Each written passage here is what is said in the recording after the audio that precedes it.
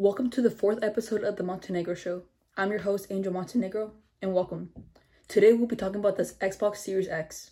The Xbox Series X was announced this week at the Game Awards. I think no one expected to see it debut there. The Xbox Series X will be the next generation console for Microsoft. As for the design, the console looks a lot like a PC tower. It has the tall rectangle design with the Xbox logo in the top left corner. Another feature I also noticed is that the controller for the new Xbox is using the Elite controller design. As for the inside, Microsoft says that it's going to be very powerful and one of the most powerful consoles they have ever made.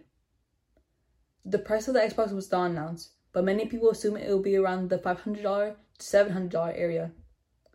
They also said that it will be released in the holiday of 2020. This meaning that it will be released around October to December of 2020. The Xbox will be a competitor to the new PlayStation 5 that is also set to be released around the same time. I'm super excited to see what the new two consoles offer and can't wait for holiday of 2020. Well, that's it for this video. I hope you guys enjoy this podcast. For my video users, make sure you guys smash that like button, subscribe, and turn on that notification bell so you guys get notified when I upload. For my audio users, make sure you guys subscribe to the podcast and share it. Alright, that's all for me, guys. Laters.